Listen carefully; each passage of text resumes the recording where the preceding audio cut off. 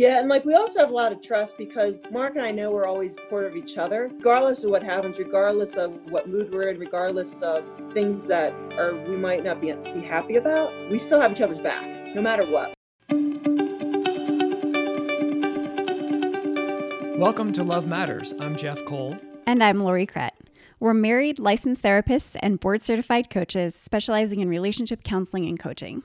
We're also the founders of Aspen Relationship Institute. To find out more about the work we do, check us out at aspenrelationship.com. Love Matters is a collection of insights and observations from our own relationship, our work as coaches, and from couples we meet who are living and loving in inspiring ways. Today, we're really excited to welcome Katie Compton and her husband, Mark Legg, to Love Matters. If you're a cycling fan, Katie probably needs no introduction, but she is a 15-time consecutive US National Cyclocross Champion. And with hundreds of other professional wins, she is the most successful cyclocross racer, male or female, in the United States. And Mark is her mechanic, her support, the man behind the scenes. And welcome, guys. We're really happy to have you with us. Thanks. Good to be here. Thank you. So we want to kick off just by hearing the story of how you guys actually met. Yeah, so we met at Paralympic World Championships for the Blind in Quebec, Canada. Mark was working as a mechanic and team manager, and I was there as an athlete. I was a pilot for a blind athlete on a tandem from 2002 through 2006. And yeah, and it was it was an awful trip. It rained, the food was awful, it was hot, it was humid. We were doing a lot of racing and not a lot of time. And it's just a tough trip. And we ended up hitting it off and really enjoyed spending time together and laughing a lot and kind of making a really crappy trip fun and enjoyable. And so we met there, and then kind of we just stayed in touch after that, and yeah, kind of blossomed from there. Were you living in different cities when you met? We were. I was living in Missoula, Montana. I was finishing up attending University of Montana for my television production degree. And then also, we just kind of bonded because there's so much downtime between races due to the rain delays. So we're just kind of sitting around, just chatting and talking about bikes and life and just other things, and just kind of connected that way. And just got along really well. Yeah, and I was in Colorado Springs at the time. So yeah, it was about a year of just kind of keeping in touch and talking on the phone a lot. And then after about that year, after he graduated, he moved down to Colorado. And then we moved in together, and it was pretty much 100% it was from the get-go. Yeah, it was pretty much all in pretty early. Yeah. We just kind of had decided that this was the direction we both wanted to go in, and we kind of made that connection and made that commitment, pretty strongly towards each other, which was kind of interesting. Mm-hmm. Also, Mark needed a place to live, so we really didn't have much of a choice, and we're like, well, let's see how this goes. We get along super well, so let's just jump into the deep end and see if we can stay together. I think the nice thing was that we had really gotten to know each other long distance. So, we really got to kind of talk a lot and communicate a lot and get to know each other without, you do have that romantic mist in your eyes and that, and you never see anything wrong in your partner. But also because of that long distance is that we really were forced to talk a lot and get to know each other. Yeah, so I think that was a good thing. When you met, were you looking for a relationship? Were you ready for a relationship, or was it just not even on your mind? No, it wasn't on either of our minds. It was just, I think it just happened. It's one of those things where you meet somebody you're not planning to, and then you realize like, I have a connection with this person, and we get along great, and we laugh a lot, and we're just like, this is interesting. And then you just want to see where it goes. And since it was long distance, it was, there was a lot of conversation. So we got to really know each other, and we got to see if we actually did, think alike and have similar goals and kind of want the same thing. So I think that was a good way to start. And how did the transition happen where, Mark, you became Katie's mechanic? I know you were a racer previously. Yeah, I've been a bike racer as well as I'd worked in a bike shop for over 10 years, plus doing professional fittings as well. We had a really big reputation for that. I really enjoyed that, and that was Actually, my first reason for going to college was actually doing physical therapy. I really wanted to kind of apply that to, to bike racing and bike fits and things like that. But, I had to go to community college, then my undergrad, and then it was a graduate degree. I'm like, oh, this is just too long to spend in school for basically a work skill. So I changed over from exercise science over to television production, which is my other interest. But I'm always been, I don't want to say perfectionist, but I do like clean bikes that work well, and naturally I'm going to look after my partner's bike. So that was the natural thing you do. Yeah, and I think Mark actually got me back into cyclocross racing. So it's kind of like he got me where I am now. I started racing cross kind of the end of like last couple years in college, and I really enjoyed it. And then I grew up in Delaware, so I moved out to Colorado. I got a degree in exercise science, and I needed an internship to finish that degree. And I got a coaching internship in Colorado. So I moved out for that. And I hadn't raced cross for a couple years. I still rode my bike quite a bit doing the Paralympic stuff. But then when Mark and I got together, I started doing some more cross racing because he loves cross too. And so he kind of pushed me to go to nationals in 2004. And I was like, yeah, okay, sure. We just been racing in Colorado, having fun with it. But I was good at it, and I was doing really well in the Cat 3 men's category. And so Mark he kind of pushed me to be like, let's go to nationals and see how it goes. Yeah. And we had friends living in Portland, so we just went and we're, staying in our friend's basement in Portland.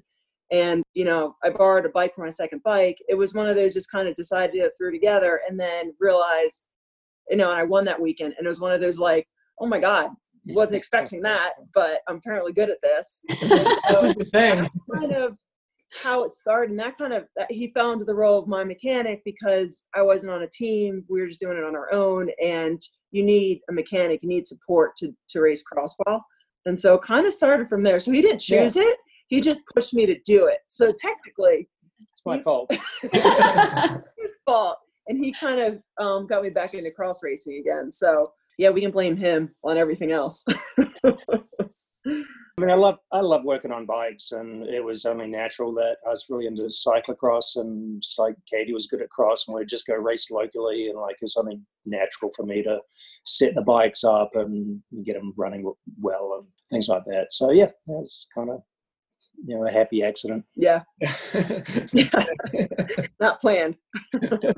So there's an article from Velo News over the last year or so that highlighted the relationship that you have. And one of the quotes in there is that Mark knows exactly what Katie needs, kind of both on and off the bike, to support her success. So Katie, I'm curious for you, what support looks like back to Mark in the relationship? A lot of it for me is just being there for him, for his like an emotional support, and supporting him what he wants to do, cooking for him.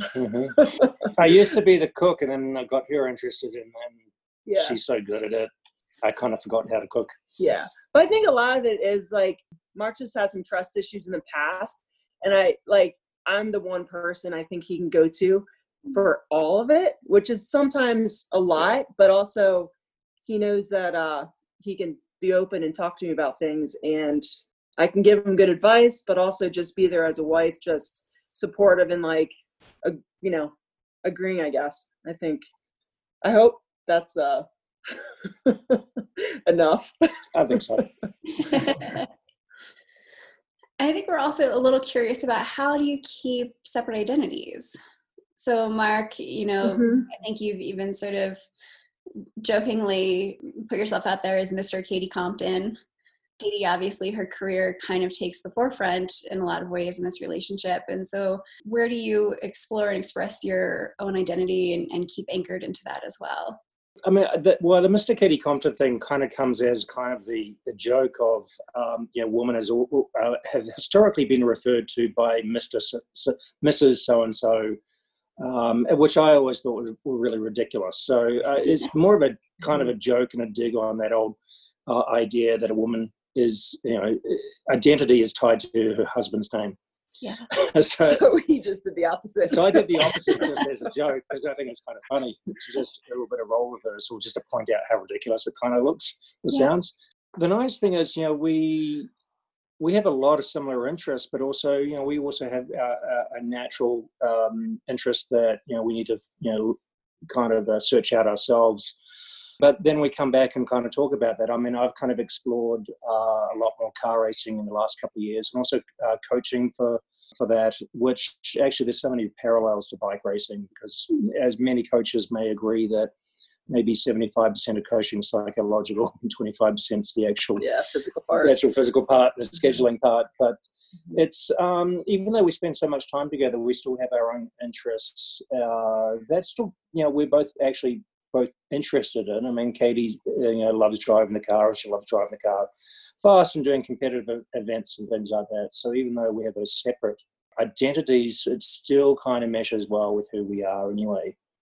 Yeah, we like the same things, and we always have. And that's one thing, like, it makes life super easy when we like the same paint color, we like the same furniture, we want the same couch, we want the same dog. Like, there's very few things that we like disagree on. Well, there's a big one. Music. Okay, yeah. So road trips, we always default to podcasts because I hate his music, he hates my music. I think we agree on like some classic rock and what else? Elton John. And Jack Johnson. Jack Johnson, yeah. So there's a few go-tos for music. The default.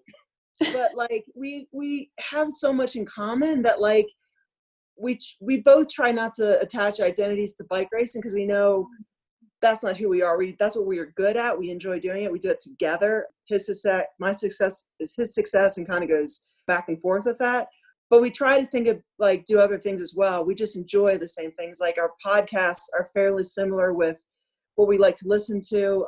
He'll add some more motorsports stuff in there. I add a lot more nutrition type podcasts. So, and then we'll come together and discuss it. So I don't have to listen to all the car racing stuff, but he can just tell me a couple things here and there that are interesting to me that he just knows I'll like. But I don't have to spend an hour listening to the whole thing.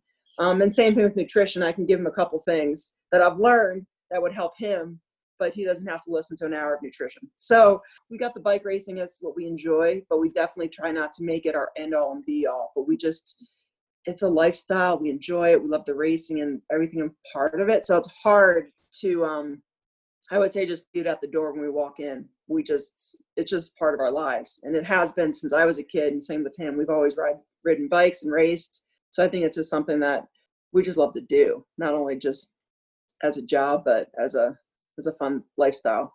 Yeah, I mean, we're not a Monday to Friday kind of, work week for us. Every day is a work day. Every day potentially is a work day. So 7 days a week. So it's just a lifestyle.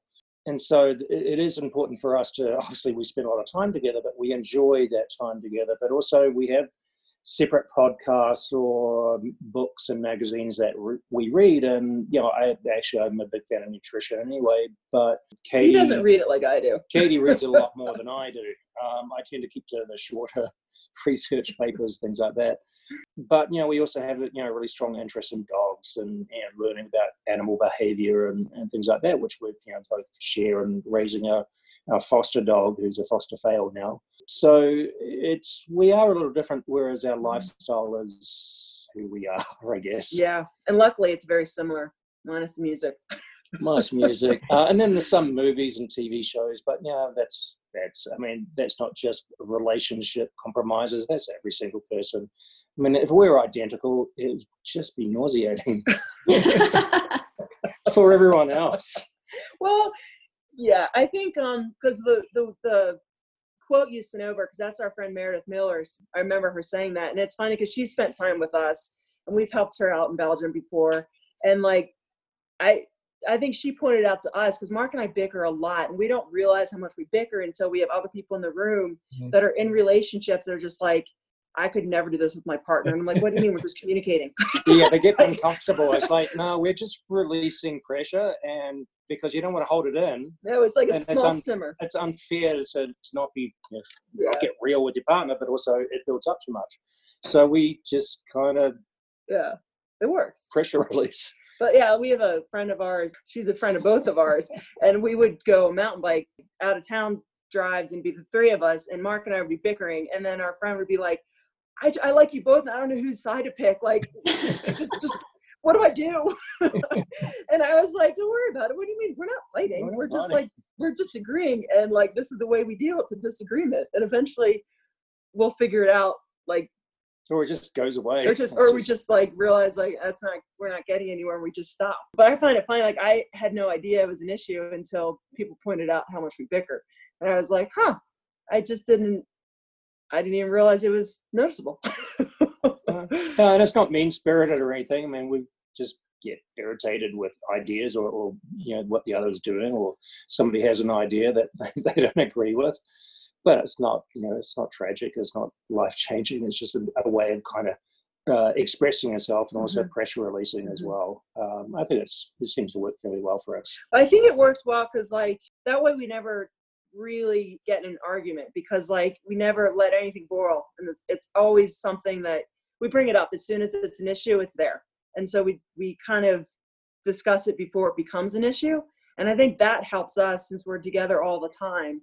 Like we never get to a point where it's so bad we're going to get angry at each other. It's always like dealing with the issue that comes up when it's small, instead of waiting and holding on to it and then obsessing over it, and then a week later it's a huge issue. So I think that's what, when you spend so much time together, realizing how to communicate on the small stuff, the everyday stuff that might annoy you, that just doesn't come to the surface in a huge explosion. I think it works for us. You talked a bit about trust earlier. And in order to have that level of openness, there's a foundation of trust that's obviously clear in your relationship. And so you can be open and authentic in the moment without worrying about hurting each other's feelings or being misunderstood, because that foundation is there for you.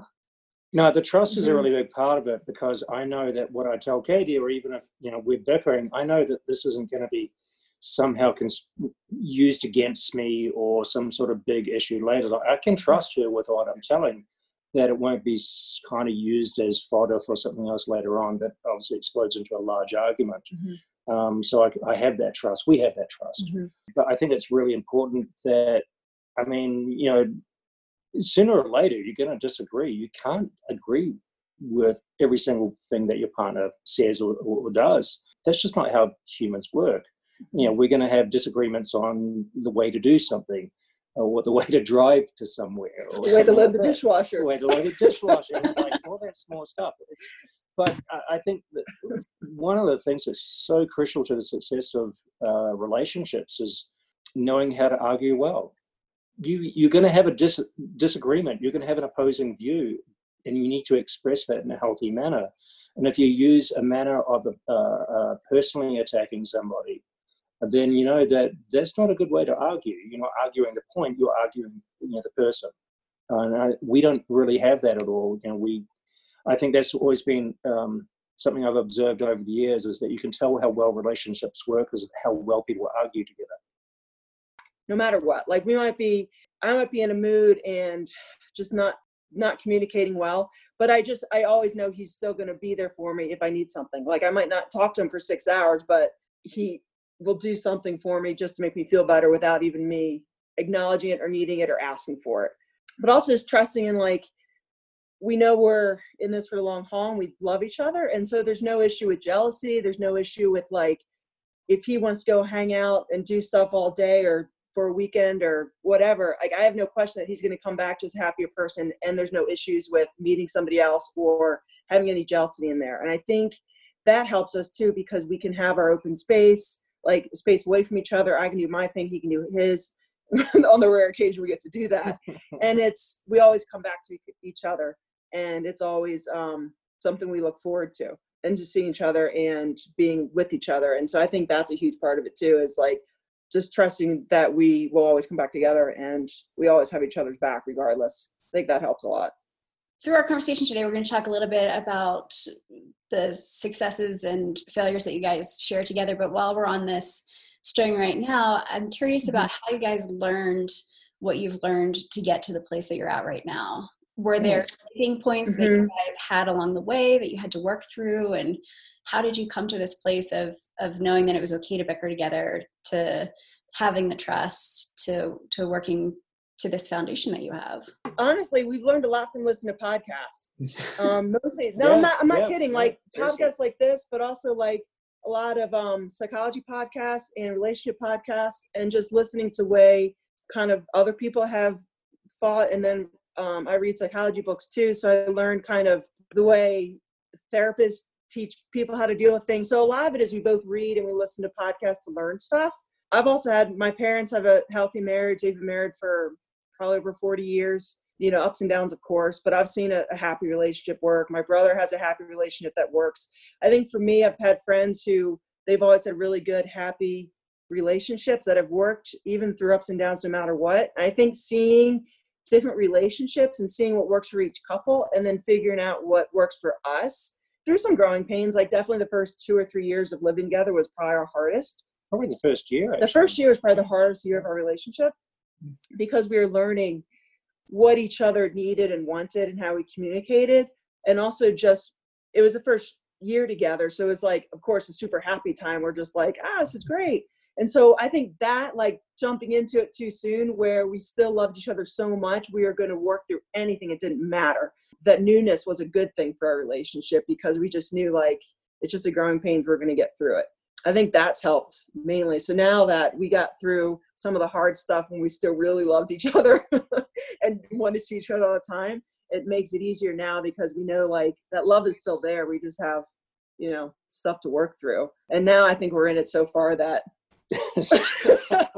we don't want to, it's too much hassle to get out of it. Like, we're like, no matter what, I don't care how unhappy I am, we're going to make this work. Well, we did get married twice. We got married in 2 different countries, so it's going to be twice as hard to get divorced. Yeah, so we have to get divorced in 2 different countries as well. Yeah, I mean, I came from a much different background. My parents should never have been married. They were completely opposite personalities. Fought all the time. Fought all the time, and that's what I witnessed as a child all the time. And the fights weren't pretty. So I had a lot of that to kind of grow up with, and I never had any examples of any solid relationships that I could actually use as a guide. Very rarely ever saw that. And that continued all throughout my teenage years and into my 20s. I never really had an example or knew of those great relationships that worked really well. So it wasn't until more getting in as I got older and paying attention to psychology classes in school and trying to understand myself and look for some sort of direction in what seems to work well, because human behavior has always been an interest of mine anyway, which is I love my psychology classes because maybe you're taking them trying to figure out your own issues. Yeah. I think that's the running joke in psychology.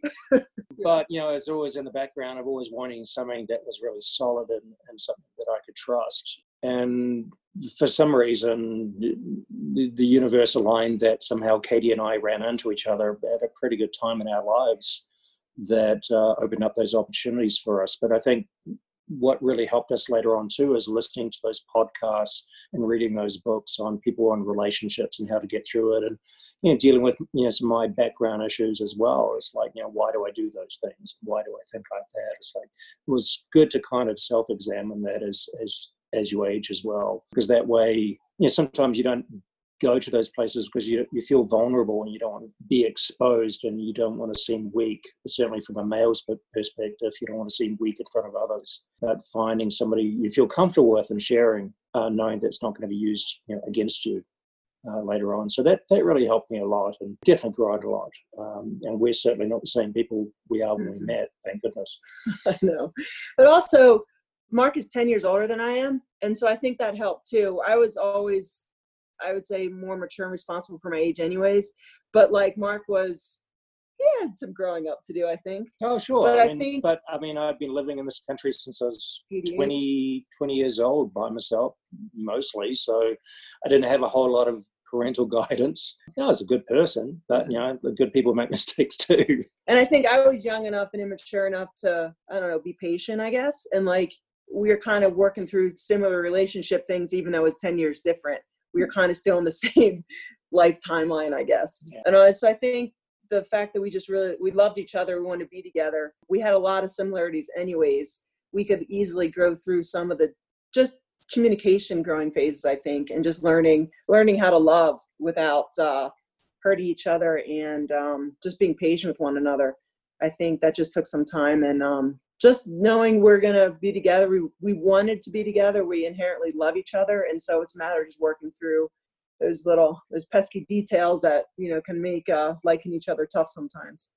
Yeah, I think the big one is just the respect for each other as human beings. You really respect somebody, and so it makes it easier to work through the bumps in the road when you really respect somebody and want to, both move forward as personally as well as relationship wise as well. Mark, you had said something about being happy with yourself, and that was really a big key for you. Could you say a little more about that? I think a lot of people, certainly when we're younger, but we're not comfortable in our own skin. We always like, I want to have more muscles. I want to be better looking. I want to have all these external things that, as we know, even in Buddhist teachings, is that, once you achieve them, that satisfaction is gone. You're just looking for the next one. Something, that desire is so fleeting once you achieve it, and then it's gone again. So I find that just learning to accept yourself as a human being. It's not perfect, but it's also important to keep working at it, and important to keep trying to be a better person, to learn new skills, to keep keep your brain active as well. But I think it helps you be a better person. And so once you start getting comfortable with who you are, I mean, this is who I am. It's not always pretty, but I try to be pretty. I try to be better, and I'm going to continue to do that. So now you get to that point of being comfortable with yourself. It's a lot easier to be comfortable with somebody else, and certainly accept that they're not 100% perfect either, because you can't judge anyone else as much as you can judge yourself. Yeah, I think some of it is like, since Mark deals a little bit depression, sometimes he puts his unhappiness on me. Like, it's up to me to keep him happy. And I'm like, it's up to you. You got to figure out what makes you happy, what you need to feel good about yourself. Mm-hmm. And I think that's something that he's still working on. We're working on together, as like, for me, just recognizing that he might be feeling something and it has nothing to do with me, but I can make his life easier if I'm a little bit more sensitive to his needs. That's one thing, like, I need to work on just as a person. I don't have a ton of sympathy. I don't know. It's just the way I'm wired. Like, I kind of go towards the tough side and just be like, buck up, tomorrow's another day type thing. And like, he actually needs a little bit more sensitivity. And I've kind of figured that out, especially when he's in a down spot. Like, I need to recognize that and make more effort to just be more sensitive and see it. And so that's something we're actually been working on probably the last year or two. Yeah.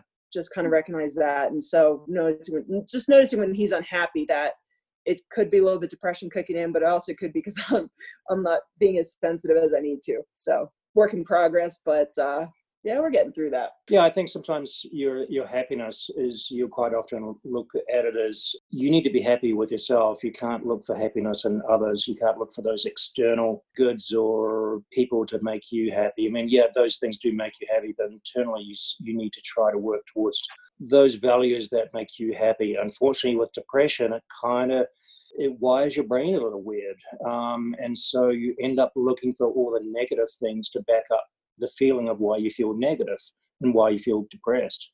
It's a kind of a weird way your brain works like that. And even while you're in the middle of it, it's like, I know things aren't that bad, but if 9 things out of 10 are great, you only focus on the one bad thing to make yourself feel worse. It's such a strange thing that your brain does. But learning to understand that, learning to work through it, it's always a work in progress, and it's different for everybody. But that's something I've been kind of trying to be more aware of in the last year or two. So I try to point out all the good stuff over and over again. Yeah. And reminding him that, like, it's not all bad and all the positive stuff, and just trying to work through that part of it. Yeah, and you both are working toward a common goal, obviously, for you, Katie, to be successful in your career. And I'm curious how you deal with the successes, and obviously you don't have too many failures, but not that people see. Yeah. Yeah. How do you work through the successes and failures as a couple? Pointing out the positives in when things don't go exactly the way you want, and appreciating.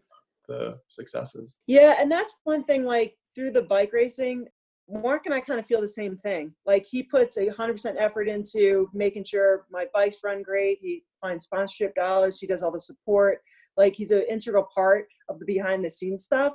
And I have to make sure I bring 100% to the table, my physical ability to compete and race mentally, physically, and just I show up for the day so I can get the results. And we both share, no matter what. If he rarely has a bad day, like mechanically, I'll say. I think the main issues I've had is maybe a few flats over the years, but mechanically my bikes have always been dialed. I've never had an issue unless I crash or get caught in something and like break a derailleur or break a shifter, something like that. That's usually my fault. But like, no matter what happens, like if I have a good day, it's also a good day for him. If I have a bad day, it's a bad day for him. And we definitely share that. We definitely feel we celebrate the same, and we kind of deal with the disappointments the same way too. The good thing with Mark is when I'm going through a downside, if I'm like, I had quite a few seasons where I've just been sick or dealing with my leg issues, like just not feeling good, it's not there. And like I've wanted to quit a few times where Mark has been really good about talking me off the edge and just like bringing me back and just be like, let's not make any decisions right now. Let's let it sit for a couple months. Like, well, he's also still trying to, re-sign sponsors and keep the money going. When I'm just like, I'm done. I'm not racing anymore. I'm over it. And he's like taking care of everything else where I'm just trying to get my shit together. and that's been good. So it's like times like that where I really need him to do like the behind the scenes stuff that I just mentally don't have the capacity to do. And that's been huge. I think since we're sharing all kind of emotions with bike racing and the paycheck, like my results depend on, my bike's working well too, and me not having mechanical issues too. And that's our paycheck. And so it's definitely the better I do on paper, the better we do just as a couple as successful so we can pay the bills.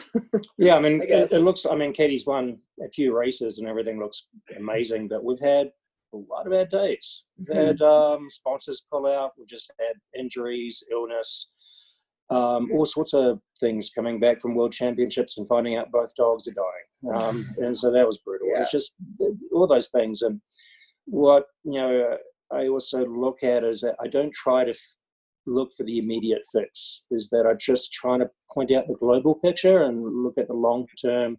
Let's not make a decision based on emotion today. I can't fix what you're feeling today, but let's just take a step back, look at the global picture and just see where we are. And there's sometimes when things are bad, sometimes it's good just to have that global view rather than everything when you're feeling bad is myopic. Everything, you look up close, everything just immediately seems terrible. Whereas in the long run, it usually works out. I think that's Mark's like slight depression, recognizing the fact that when I'm in my negative spot, just from things not going well, he knows exactly how that feels and can bring me out of it. So luckily, we do read each other well and can pull each other kind of out of that hole when needed. And luckily, these paths haven't crossed at the same time, so we're not in the hole together. I don't know if that's just luck or the way like the world is balanced, but luckily that when one of us is up, the other's down, and one down, the other's up, and then certain times we're both up and feeling good at the same time. Yeah, which I think is nice. Even at the times we're both down, it's like one of us is going to have to jump in and just try to keep our heads above water for a while longer. It just kind of works out like that. I don't know why, but it just does. Katie, do you have a sense of what your career would have looked like without Mark? I don't think I would have been nearly as successful as I have been. I'm specific because with my leg pains I've had in the past, health issues, like I can't be on a normal team that travels like on whatever schedule they travel on. I need to make sure I have the right training days, the right travel days, enough recovery, race when I can. I've got allergies, so I have to make sure my nutrition is dialed and I can't eat out wherever I want to go. I think having Mark with me it's allowed me to dial in my training and my race schedule and my logistics to work the best for me, which has helped me perform well. Whereas if I was on a team, I don't think I would have the success. I'm also really specific with equipment and tires I ride and bikes I ride, geometry, very specific with that stuff. And I can't just get on any bike and ride it fast. I need to make sure my equipment is dialed. And Mark's been an integral part of that too, making sure I get on the right equipment and have the right sponsors, so I can be successful. And so I don't think without him, I don't think I would be here at all. And honestly, I wouldn't be racing cross again, at least maybe not in the same capacity. I might have raced cross, but honestly, I don't think I would have, I wouldn't have gone to nationals in 2004. That's for sure. I may have gone to nationals when it was in Colorado because it's convenient, but he kind of pushed me to start racing. And I think he realized my potential because he'd seen more racing than I had. And I think it just helped me, kind of push me and encourage me to go and see what I can do. And then also traveling in Europe, it's easier having a partner, being away from home. Like, we get to share the stories together instead of have to relay the stories. It's when you're kind of living the day-to-day with somebody, you get to feel all the emotions, you get to feel all like the ups and downs. He can read my moods. I can read his moods. You just learn about each other in a way that you can't really describe until you are thrown in the deep end and you're traveling in a country and everything's gone wrong and your flights are canceled, weather delays, you missed your planes, you've lost your luggage. You got food poisoning. Like, there's so many things that come in that you don't realize until you travel with somebody, and like, you know, the shit's hit the fan and you guys got to problem solve and not yell at each other in the process. And like, that's one thing Mark and I are really good at doing. And it's also fun just to kind of experience those things and laugh about it later, even though maybe the during isn't so fun. Yeah, driving through France on one night, looking for some town, realizing because in France they have these small areas like counties or states. The problem is the town is the same town in two different regions, 10 hours apart of each other. So instead of going left, we went right, and we're running out of gas in the countryside, and we still can't figure out where this town is. And it's France. It's France, and you put the town in the GPS, and it pops up, but they're two separate towns, and you pick the wrong one. Yeah, and we were driving like a big team van on tiny little golf cart with roads, running out of gas. It's 11 o'clock at night. No gas stations open for ATM card, so you only got to pay cash. You're just like, and then trying to figure out where we're going. And the hotel, I booked like a kind of bed and breakfast because it's in the middle of nowhere, France, and nobody spoke English too. And I'm just like trying to figure out how to get to this hotel. Mark's trying to drive. We're both tired, cranky, and hungry, and we're like, we managed to get the hotel without killing each other. Yeah. Managed to find diesel, get diesel. Find directions to the correct town. We got into the hotel and got into bed at like 1 o'clock in the morning. And we're like, I cannot believe we just did that. It was an adventure. And then like in Prague, we flew into Prague, and then the GPS maps didn't load into the GPS. And then if you've been to Czech, like, you can't read any sign. It's like, at least a lot of language, you can kind of figure out where you're going. Yeah, not in Czech. Not in Czech. And I'd printed out, just in case the GPS was going to fail on us, I'd printed out the map to the hotel and everything, but I left it back at the house. He forgot, he left it on the coffee table. Yeah, so we arrived into Prague. The GPS maps don't load. We don't even know what hotel we're staying in, or like, we know the town, but we don't have a map. We don't have like print out the map. We're trying to leave the airport, and I have no idea how we managed, but we got to the hotel we're staying in the middle of the countryside in Czech Republic. It probably took an extra 2 or 3 hours more than it should have, but we made it. And I don't know how, but we figured it out and problem solved. And we had a van that had bald tires in it. Yeah, we rented a van with bald tires and low on oil. And so we're running out of oil during that drive, so we had to stop and get oil. And then there's a race in Czech Republic the following week, and so the drive from one town to the next, it snowed, so we're driving a van with bald tires.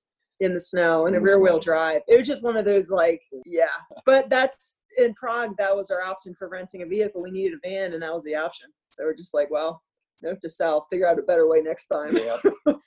But like adventures like that where you can't really explain how hard they are, but you can share that experience. And now we look back, we think it's funny, and we're like, well, it's not as bad as Prague. Like, it could be worse. And I think people forget that, adventures mean that sometimes adventures aren't fun. adventures are hard. They're challenging. You're not going to enjoy it, but there's lessons along the way, and afterwards, you can turn it into a pretty entertaining story. And remember that time. And it's just adventure's not always pretty, but it's definitely a fun thing to do. We still enjoy it. So we work together, live together. We spend a lot of time together. So we know the challenges of trying to sort of maintain sanity and all that. Do you have strategies for that? Do you have sort of a race-free or cycling-free times where it's just like you don't talk about bike racing? How do you guys make that work? We go through stages. Usually during the season, it's full-on bike racing anyways. But the thing is, Mark and I both enjoy talking about bike racing. So that's also a problem. But no, we don't really have any no-go conversations. We just, as we go through moods, it'll come up. And honestly, a way to not want to talk about it, if say Mark wants to talk about bike racing, I'll just kind of do short answers, and he's like, oh yeah, she's not in the mood. And we just change the subject. So it's and the same thing where if I'm talking about something and Mark's not interested, you get the yeah. And then you're like, all right. And you move on to something else. So it's I think, and that's just spending time together, I think, where we can, anything that comes up in our mind, we can talk about as needed. It's just a matter, as you can tell, when somebody is just not in the mood for it, and just move on to something else. There's various times, usually at the end of the season, we're pretty done with bike racing. Yeah. So we generally don't talk about it in February and March. And, historically, certainly when we're putting a lot of emotional stock into winning world championships, is that February was usually pretty depressing time for us. We're both mentally and physically exhausted. Worlds didn't go well, and it's cold, it's snowy, and you're stuck on the couch watching TV or reading a book, or the last thing you want to do is think about bike racing and talking about it. So there's yes. It goes up and down. So I think that's it. We kind of naturally go through the withdrawal where I think mid-February, March, April, there's not a lot of bike racing conversation. I think the only conversation is mostly logistics and maybe planning for the next season. Am I still going to do it? What do we want to do? Are we going to spend more time in Europe, more time in the US? We have an idea of more scheduling issues, logistics scheduling and budgeting issues more than actually bike racing issues. And that kind of ebbs and flows through the year, depending on the need, I'll say. And then when, this year is an exception, but when the classics come on, I'm just still not in the mood. Mark wants to watch the bike racing. I'm I'm not in the mood. I'm going to go do something else. And that's probably good because we get to spend time away from each other. But we'll have just kind of reading each other's moods and deciding to have that discussion or moving on to something else. Yeah. And, we got usually the dogs or a dog to keep us entertained as well and pull us away from bike racing. And I know that if I'm watching the classics and Katie's not watching, I know she's not going to want to talk about them. So it's that's a conversation I know that doesn't need to be had because it's just not going to go anywhere. So why set ourselves up for that failure? You read the room. Does she want to talk about bikes? Does she not want to talk about bikes? Let's not talk about bikes. Let's talk about something else. Or he just turns Star Trek on and I leave the house. That's a good motivator to when she's waffling about getting out on a training ride. He just turns Star Trek on. I'm like, all right, I'm leaving. Yeah. Do you guys have a sense of what may change in your relationship when you do retire, Katie? Honestly, it'll probably be better. Yeah, I mean, we don't have the stresses of... We won't have the stresses of bike racing. We won't have the stresses of results, and then paycheck depending on those results. Yeah. Mark will also be able to do more things he's interested in, which I think will be good. I think I'm going to probably go back to school for nursing, or get my real estate license, or maybe both. I'm not quite sure yet. I'll stay in the world as a cycling coach, and Mark will still keep coaching. So in some capacity, I'll always be on the bike. I'm going to be racing my bike and riding my bike in some capacity. Obviously not as serious, but I love the bike world. I love riding my bike, and Mark does too. So the cycling part of it won't change. The competitive part probably will, but we'll still go on adventures. We'll still probably spend more time in Colorado and actually spend more time being together without having to worry about results-based togetherness, which I think will probably be a good thing. Yeah, you're not always, I mean, when you tie your income to your hobby or your passion, I mean, there's a lot of good days and there's a lot of bad days when it gets stressful. So it's kind of nice to know that going for a bike ride isn't going to, is something we can actually just go enjoy. You don't have to about, well, my legs aren't feeling good, I need to recover, or I've got this race next week. Yeah, things like that. So, and we both still have, I mean, I'm interested in real estate, I'm interested in medicine. So we both have those things. I'm still going to be probably racing autocross in the car and doing a few other things, trying a few different things out that I haven't normally been able to do, but also that comes into, and we have a lot of free time. So once we actually end up with real jobs, that some of that free time goes away. So which might be a challenge in itself, because every day is Saturday, really. And so when the whole COVID issue happened, like we're like, this is typical. This is normal. This is what we do. Nothing has changed. Everyone's like, how do you not get bored? It's like, you'd be surprised how you can fill your day when you're used to not filling your day. You can be surprised how much Netflix you can watch, how much you can learn to cook, baking things, get the dog out. Like a 30-minute hike turns into 2 hours, and you're like, oh, how'd that happen? When you're like if you don't have anything to get back to, it's amazing how you can spend your day doing nothing and then be tired by the end of it. You're like, I don't know what I did, but I kept it busy. It's another day. Yeah. Can you each take a few moments and share with us why love matters for you? Ooh, why it matters. I think it's a support. It's a feel good. It's knowing that you have somebody to spend your moments with, whether good or bad. And then just, I think being a part of something is good. It's always, I love having him around to just laugh with, hang out with, have random discussions with, conversations, just go walk the dog together, whether we talk or not. It's just having that person there as your partner, and maybe partner in crime. Yeah. It's just nice. I think it's just nice having that person around that is always going to be there, and through thick and thin, and to laugh with, and to cry with, and to kind of share all those emotional moments that you may not always get with other people. That's a tough question. Yeah, that's a really challenging one. Takes some time to really reflect on, but it is having someone that you can trust and not feeling like you have to put yourself out there. You just know that the person's always there. There's just a comfort. It's like you've always got a shadow. You've always got this comfort in that this person is there for you. And by the same token, love requires work. And so that's where I think guys personally get a little bit lazy in that area. We get too comfortable. And so we don't think that area needs work, but we're both in that area of, we need to keep working at this. And I think that's what makes it work for us, because if we love ourselves, we can love each other. And I think that's an important part of it, is just knowing that, coming with, understanding yourself makes it a lot easier to understand somebody else. Yeah, and just the great thing is that we talk, and we're quite okay with not talking. The silence is golden. We can do a 4-hour training ride together and barely say a word to each other, but we love spending, just knowing that person is there without even saying anything. But that's also part of it, is like, we both listen to podcasts on bike rides. And so we'll start the ride. I'm like, are you going to listen to music, or are you doing a podcast? Because if music, that means we can have a conversation. If it's a podcast, I'm like, don't talk to me, because I'm trying to focus and listen.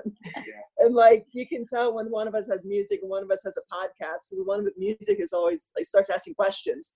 And one of us responds is like, don't talk to me. Or you just kind of get the disgruntled, let me pause my podcast. Hold on.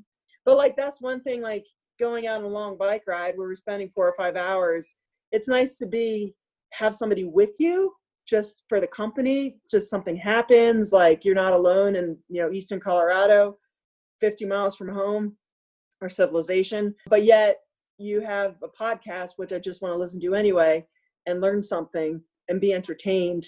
I'm not necessarily alone, but yet I'm still kind of learning and have them here. But yeah, we'll do long rides, and only conversation is, what direction are we going to go? Yeah. And should we turn here? Yeah. Which is good. It works for us. And yeah, we don't need to fill the empty spots in a day. You don't feel the desire like, I need to say something, or I need to keep this conversation rolling, or it's that comfort of just being together and knowing that you don't need to talk all the time. You can just be there for each other.